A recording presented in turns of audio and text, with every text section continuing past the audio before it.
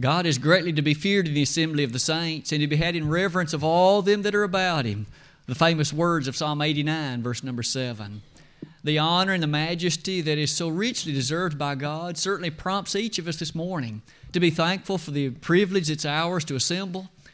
Certainly, as we have done so in the character of health that we each enjoy, the disposition of heart and mind helps us even this day to understand that our worship to God not only will magnify His name, but certainly, hopefully, will also encourage us as well. There is perhaps one additional thought that we might make relative to one of those announcements that Brother Gary shared with us earlier. As we think about those who have suffered sickness and those who've lost loved ones, might we also keep in mind the Burchett family in that. Brother Johnny Stafford passed away. Certainly, that's Cale's grandfather. His funeral, I believe, is this afternoon. So let's keep that family also in our prayers at this time.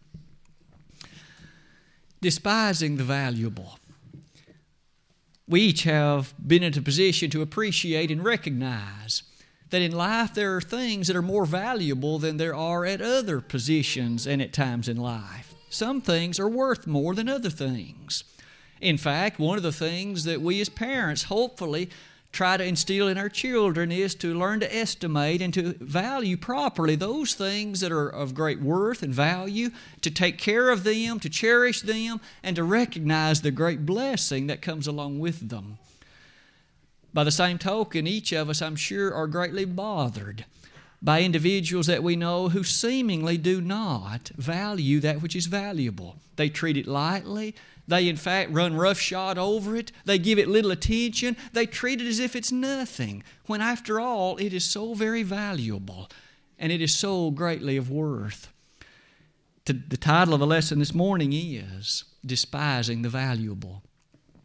The Word of God, in fact, prompts us in that same way relative to our thinking, namely, that it encourages us to rightly value, to properly estimate, and to look in rightful ways upon the value and worth of items and things. Today, as we come to give thought to that, we not only shall find that it is an issue of modern curiosity, but also it's one of ancient difficulty as well. In fact, I would invite us to begin the lesson that way, doing so by revisiting the ancient days of old in Genesis, the 25th chapter.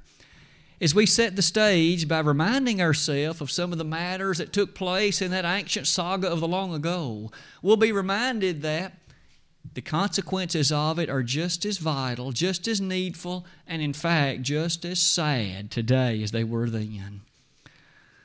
The scene before us on that occasion was this one. We well recall that Abraham had a son of promise. His name was Isaac.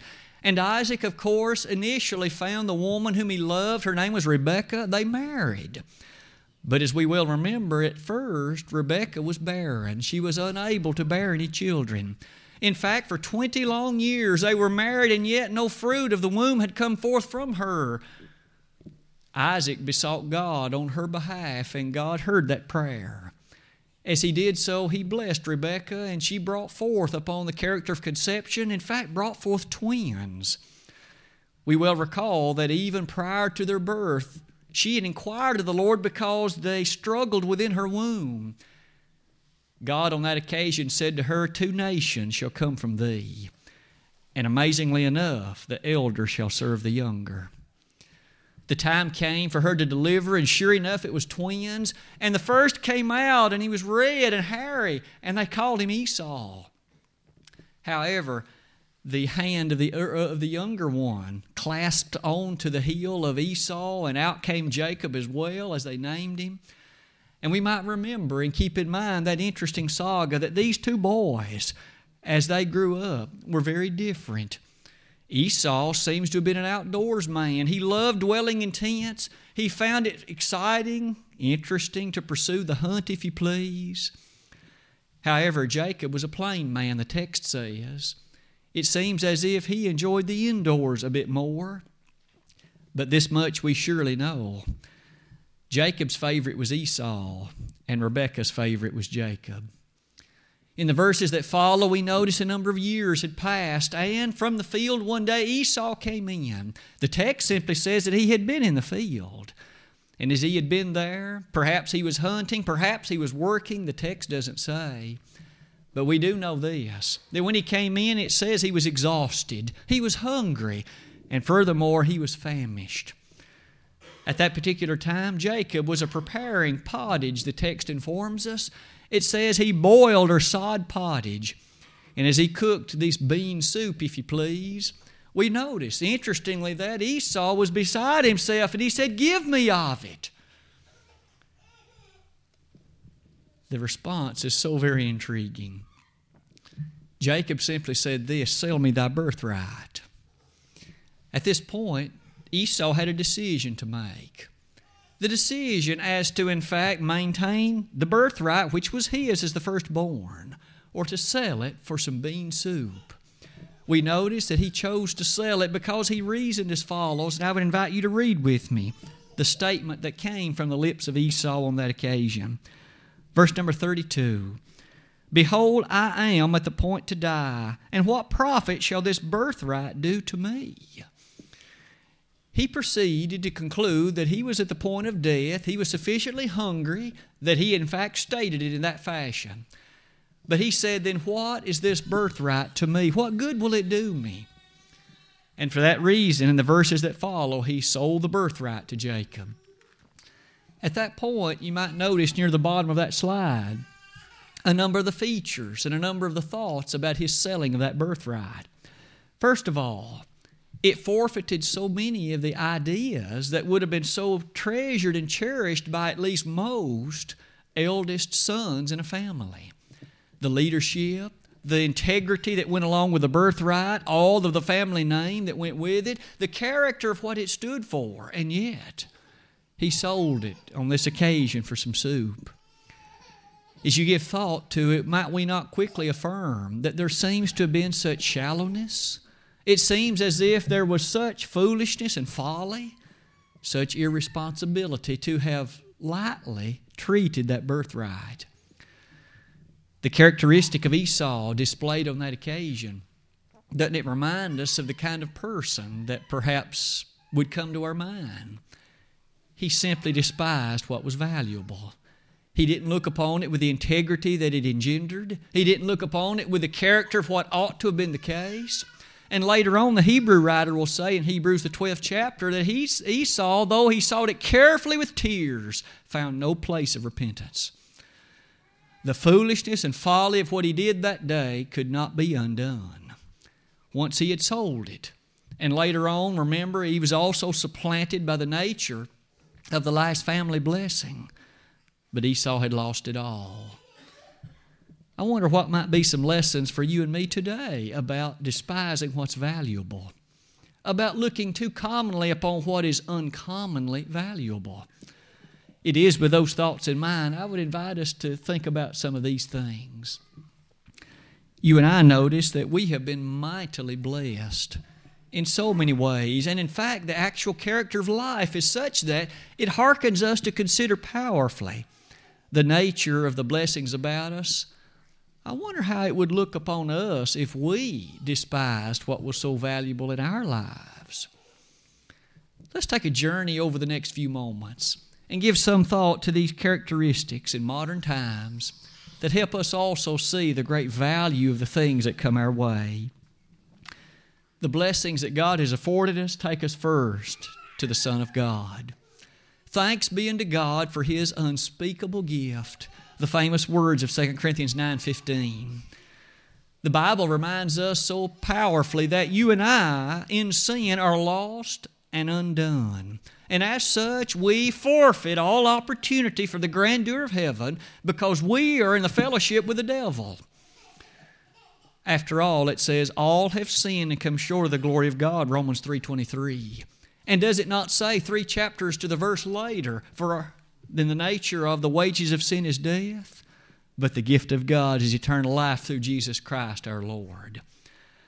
You see, sin inevitably brings forth death, separation from God, removal from Him, the character of being distanced from His love, mercy, and grace.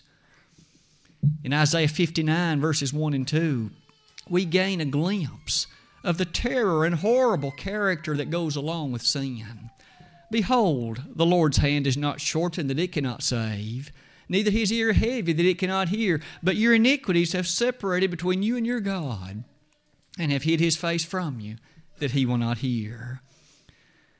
When you and I thus participate in sin, when we give in to the character of temptation, when we do that which God has commanded us not to do, or when we fail to do that which he has commanded us to do, we become guilty of sin, and as such, we are distanced from his love.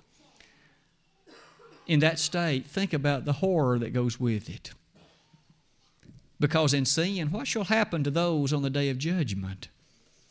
If that sin remains, if it isn't forgiven, if it isn't remitted, if it isn't removed, then there is but only one destination, that eternity apart from God in a place called hell. But on the other hand, right into the picture comes this: God's unspeakable gift. May we never devalue it. May we never, in fact, run roughshod over the greatness of Christ. For God so loved the world that he gave his only begotten Son, that whosoever believeth in him should not perish but have everlasting life. Do we believe that? If so, may we never despise what's valuable, but always lift high the banner of Christ, understanding that he was God in the flesh, Matthew 1:23, and he in fact sets before us the only way to heaven. I am the way, the truth, and the life, he said. No man cometh unto the Father but by me, John 14:6. Just a few of the verses that challenge us to think so carefully about Jesus and the blessing of what happened when he came to this planet. But God commendeth his love toward us in that while we were yet sinners, Christ died for us. It may be that you and I have known some pretty special people in this world, pretty good people, but there isn't one of them that was worth a single drop of the blood of Christ. Jesus was sinless. He was pure. He was God in the flesh, and of his own choice, he died for you and for me. He went to Calvary's cross, knowing full well the agony and anguish and pain that would accompany it, but he nonetheless went there anyway because he loved all of us. He could have called legions of angels to have extricated him from the terror of that moment. He chose to endure every moment of it. He wouldn't even take any of the numbing agents to drink. All the pain he felt, all of the sorrow he knew, the weight of sin he understood. And he was there for me, Randy Bybee, and he was there for you. Oh, what a gift you and I have been given. And yet to think that there are those in the world who turn a light mind to Christ, who somehow think that what he did at the cross or the fact that he came was a light matter, just another of many other events in the history of the world. That moment stood alone and shall never be duplicated or equaled. Christ died one time, Hebrews 9:27 and 28. And as he died that one time, he was that one-time perfect sacrifice for sins forever, Hebrews 10 verse 12. Because of that, you and I can be blessed to assemble in his name today. And we can wear his name today as Christians, 1 Peter 4:16. The blessing of that should always fill our hearts and minds. One other verse you'll notice in that listing is that text in Galatians 4, verse number 4. On that occasion, giving us a pristine view of the greatness of his coming, it says, but in the fullness of time, God sent forth his Son, made of a woman, made under the law. The fullness of time had arrived, and it says God sent. Though Jesus was a member of the Godhead, he was sent by the Father, and into the world he came. And he came because he loved us. He came because he wished to lay down his life for all of us, John 10, verses 17 and 18. As we give thought then, think about some of the ways that Jesus is despised today. There are those who have little interest in the worship that he approves. There are those who have little interest in the plan of salvation he instituted. There are those that seemingly have little interest in living daily for him. 2 Corinthians chapter 4, verse 11. But what a shame, because the time will come when they each will stand before the very one whom they've despised, and what will they be able to say then? Jesus, I didn't care. Jesus, I didn't think. We may not know exactly how he'll respond, but one thing will be this. To those whom he's never known, he'll say, I never knew you. To those who he's known at one time, he say, I knew you once. But the frightfulness and the horror of that moment remind us that then they'll understand what Esau perhaps never did. They will know they've despised what was of utmost value. May we be wiser than that, and may we strive daily to ever lift high the banner of the captain of our salvation, Hebrews 2 verse 10, and follow him all the way to glory, Revelation 14:4. But perhaps secondly, might we notice, what about his body? It too is something that is so highly cherished and prized in the sacred scriptures, lifted up as the one and only organization spiritually that God has ever fashioned and made. Think about the ways that it too is lifted so high. In Ephesians, the 3rd chapter, beginning in verse number 10, we read on that occasion, to the intent that now unto the principalities and powers in heavenly places might be known by the church the manifold wisdom of God. That's verse number 10. Verse 11 goes on to say, according to the eternal purpose which he purposed in Christ Jesus our Lord. We learn from that passage, especially verse 10, the following truth, that when the world sees the church, they see the manifold wisdom of God. You and I, my friend, as Christians, we broadcast to the world God's wisdom, His mercy, His grace, and His majesty. And if they don't see it in us, they don't see it at all. They can appreciate the handiwork of His physical creation, but there's something uniquely special and prized about the church. What do they see when they see you and me? Do we live beneath our privileges from time to time and perhaps put in the mind of others a lesser evaluation of the church than we should? Our Savior, we read in Acts 20:28, when Paul addressed those elders of the church in Ephesus, he said, take heed to yourselves and to the church over the which the Holy Ghost hath made you overseers, to feed the church of God, which He hath purchased with His own blood. There is but one institution that Christ's blood purchased, and it's the church. He didn't purchase civil government with His blood. He didn't even purchase marriage with His blood. He purchased the church with His blood, though. No wonder we should have a great high esteem for the nature of its church. As we think about the Pippin congregation, other faithful congregations, how special ought to be our thinking. Some of these verses also come to mind as you give thought with me to the nature of this church. Colossians 1 verse 18 reads it like this. Speaking of Christ, He is the head of the body, the church, who is the beginning, the firstborn from the dead, that in all things He might have the preeminence. The preeminence thus belongs to Christ as it relates to His relationship to the church. Question: isn't it thus a tragedy when there is a despising of that which is so valuable? There are those in our world who frankly will admit the church is not that important. They'll frankly confess to you it doesn't matter whether or not you're a member of the church. Shame on them. They haven't studied the New Testament sufficiently.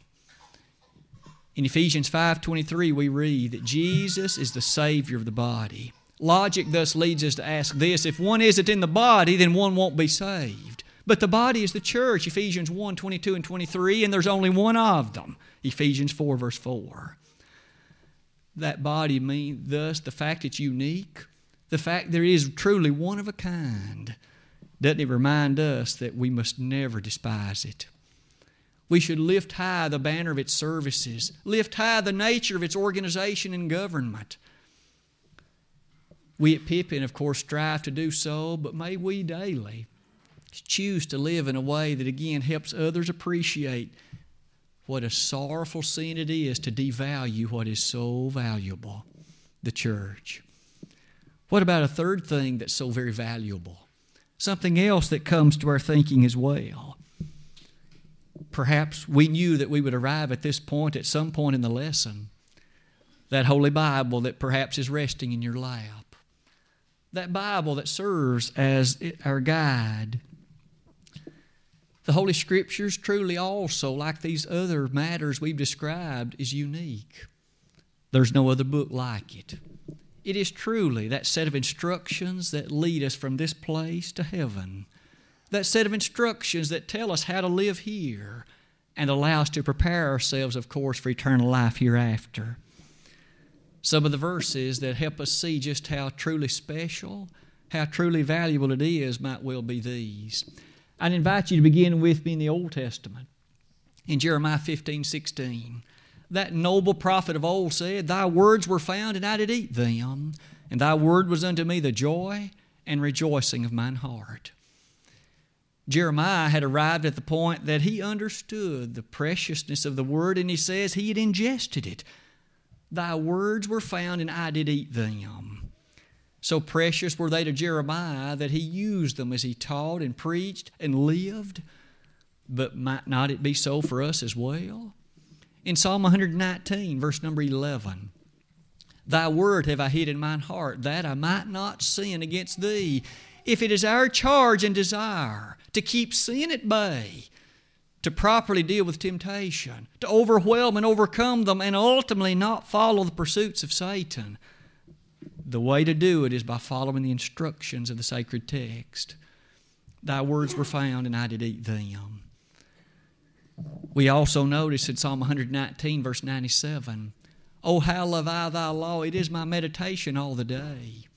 In terms of our youth, we keep in mind the careful thought that's ours as parents.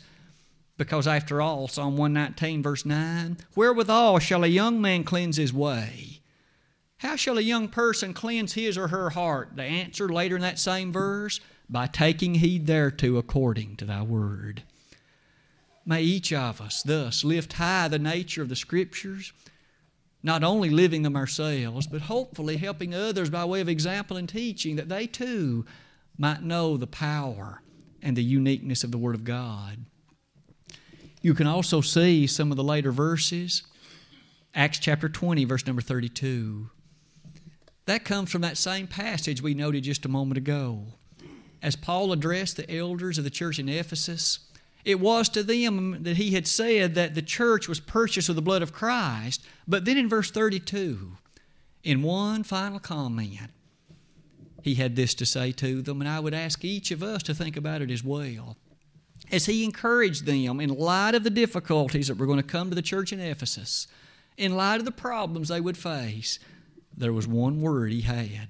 "Brethren, I commend you to God and to the word of His grace, which is able to build you up and to give you an inheritance among all them that are sanctified." To those elders, he said, you stay true to the word.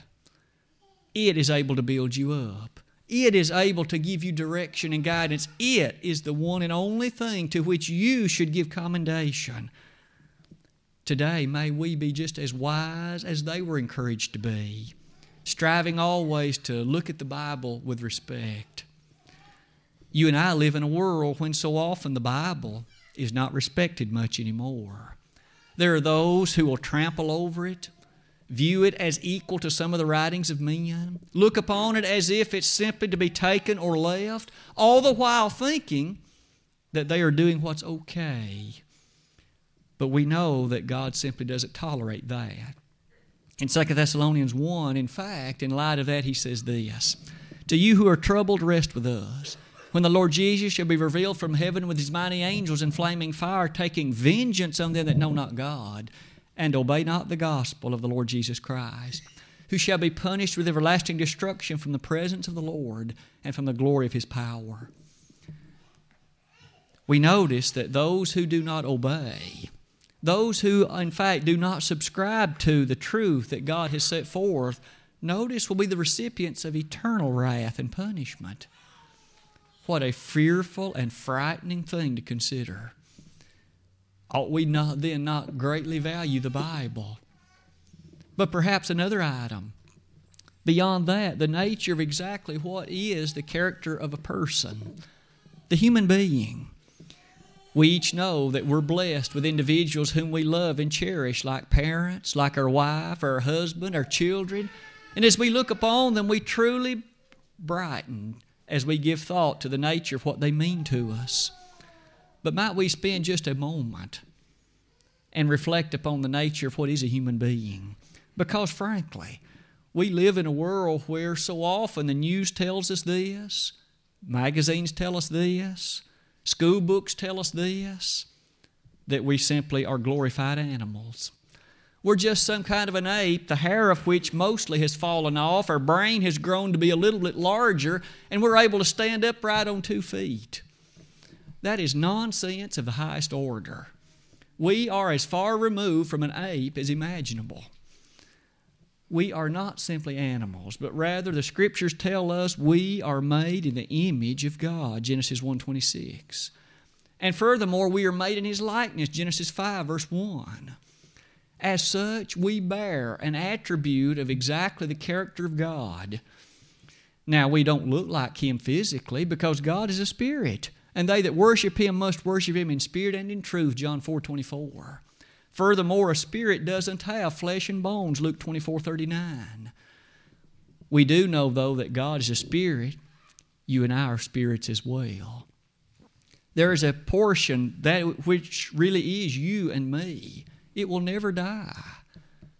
Once it came into being, prompted by the very creative act of God, He gave us the Spirit that's us, Zechariah 12:1.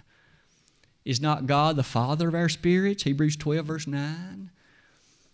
As we give thought to the nature, then, that you and I are immortal spirits, the time may come when we shall leave this flesh. In that avenue we term death. But that's just a separation of the body and the spirit, James 2:26. That spirit is as alive as it ever was. It's just that it dwells elsewhere. Not here on earth, but somewhere else in that realm we call the Hadean one, awaiting for the return of our Savior. You see, as we give thought then to the nature of that spirit, doesn't it give us a grand hope of the grandest reunion of all some sweet day? When we arrive at that place of heaven and we're able to see all the faithful of all the ages and appreciate that in the character of that, some of the most notable worthies of all the Bible will there be seen. Those like Abraham and Moses, those like Enoch and Elijah, those like John the Baptist and others. Our mind will overwhelm with joy as we give thought to the greatness of the reunion of that day. The nature of that spirit thus tells us that in this life we must safeguard the flesh, but appreciate that it's that spirit that is us.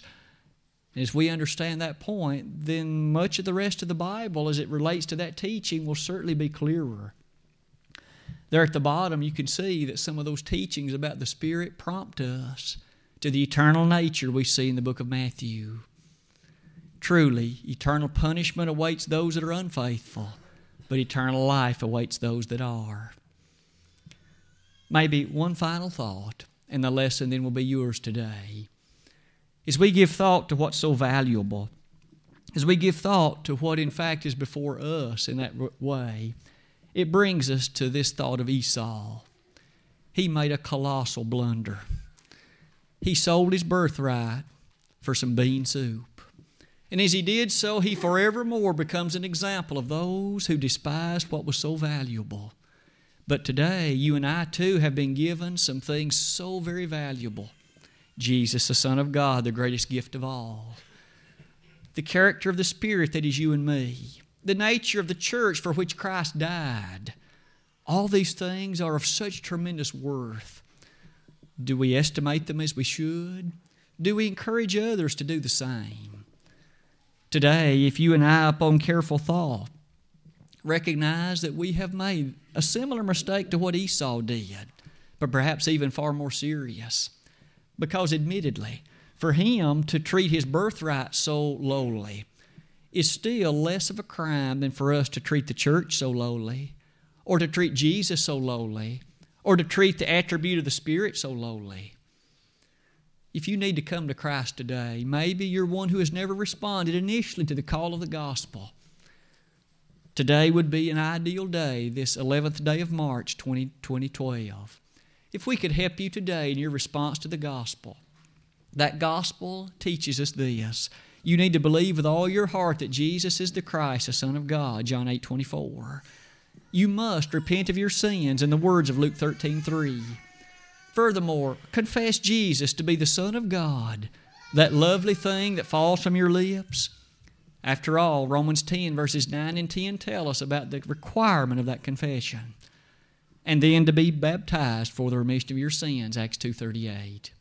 Today, if we could be of assistance to you in the accomplishment of that, it'd be our privilege. If you have become a Christian, but you have lost your way, you have come to the point that you have devalued what was so valuable. Jesus Christ came into the world to save sinners. Luke 19:10 perhaps is the one we'll use to make this final invitation. If you have begun to walk unfaithfully, come back to your first love today. Put Christ back on the valued position of your heart and life. Esteem Him as the Son of God. Lift Him high as, in fact, the one through whom you can be saved, and all that He stands for and all that He teaches. If today we could pray on your behalf for forgiveness of sins, we would be honored to do that as well. And if we could be of assistance to you, would you not let it be known while together we stand and while we sing?